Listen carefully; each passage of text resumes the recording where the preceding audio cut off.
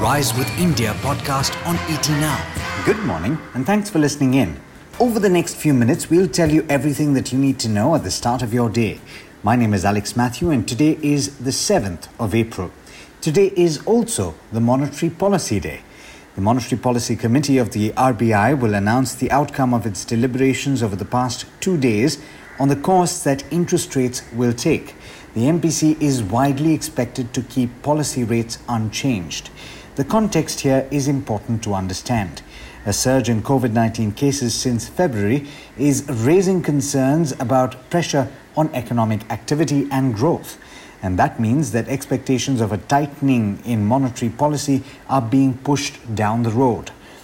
But on the other hand, retail inflation came in at just over 5% in February, and that's a 3-month high. It has stayed within the comfort zone of the RBI, that is 4% plus or minus 2%, but core inflation, which removes food and fuel, has been stubbornly high. And that's likely to make the RBI and the Monetary Policy Committee cautious on inflation.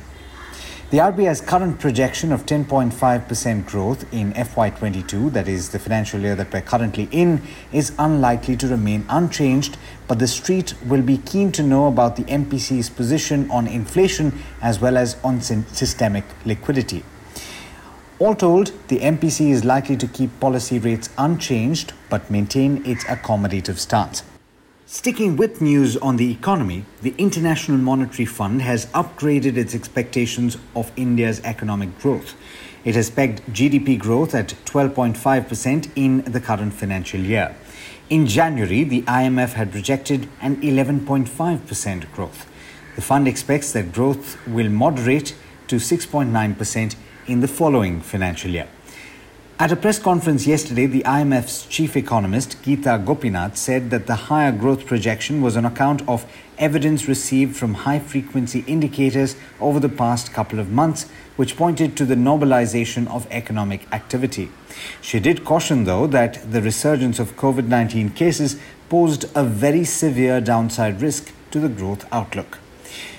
Now, China will contribute more than 1/5 of the total increase in the world's gross domestic product in the 5 years through 2026, according to IMF forecasts. Global GDP is expected to rise by more than $28 trillion to $122 trillion over that period, after falling $2.8 trillion last year in the biggest peacetime shock to output since the Great Depression. The government is finding alternatives to reduce the use of cement and steel in highway construction in a bid to check rising costs. That's according to Transport Minister Nitin Gadkari. A committee has been formed in the Ministry of Road Transport and Highways to look at such alternatives and best international practices in construction. The minister is also considering approaching the Prime Minister to form a regulatory commission to rein in companies in these sectors.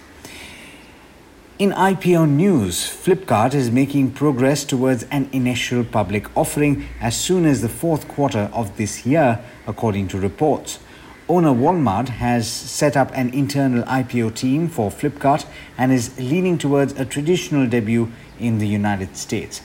Flipkart had explored the option of going public through a SPAC, or a blank check company, as it is called, to speed up the listing process, but that route is not under consideration anymore.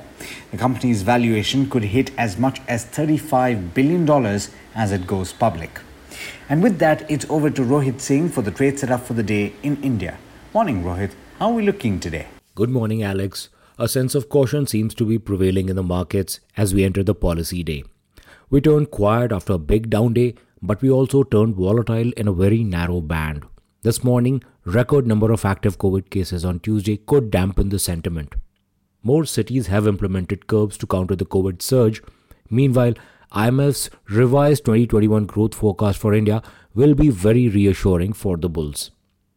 Yesterday, Sensex failed to sustain early gains and ended with a modest uptick. We may have turned range-bound, and this morning we will track the commentary from RBI on how growth and inflation will shape up as the pandemic triggers more local curbs.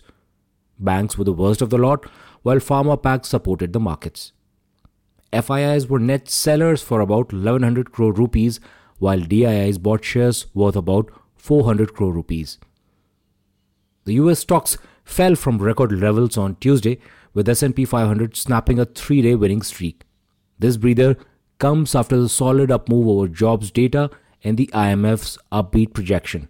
Tonight, we'll get the FOMC minutes from its March meeting, which could offer insights on Fed's rate trajectory. And now, some of the stocks that may be in focus at opening bell. Bharti Airtel has signed a definitive trading deal to sell 800 MHz spectrum to Reliance Jio in 3 circles for about 1,000 crore rupees. Axis Bank has become a co-promoter of Max Life Insurance after the regulatory go-ahead. State refiners have slashed their order for Saudi crude in May by a third.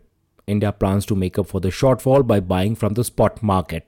Air conditioner manufacturers have raised prices by 8 to 13% for the second time in less than 100 days. An important market milestone was achieved yesterday when the Adani Group crossed $100 billion market value.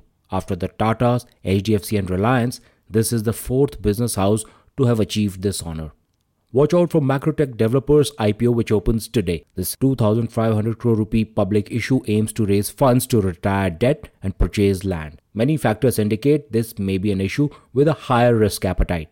The company has raised about 740 crore rupees from anchor investors. Thank you for listening in. That's all we have. We wish you a profitable day ahead. It's back to you, Alex.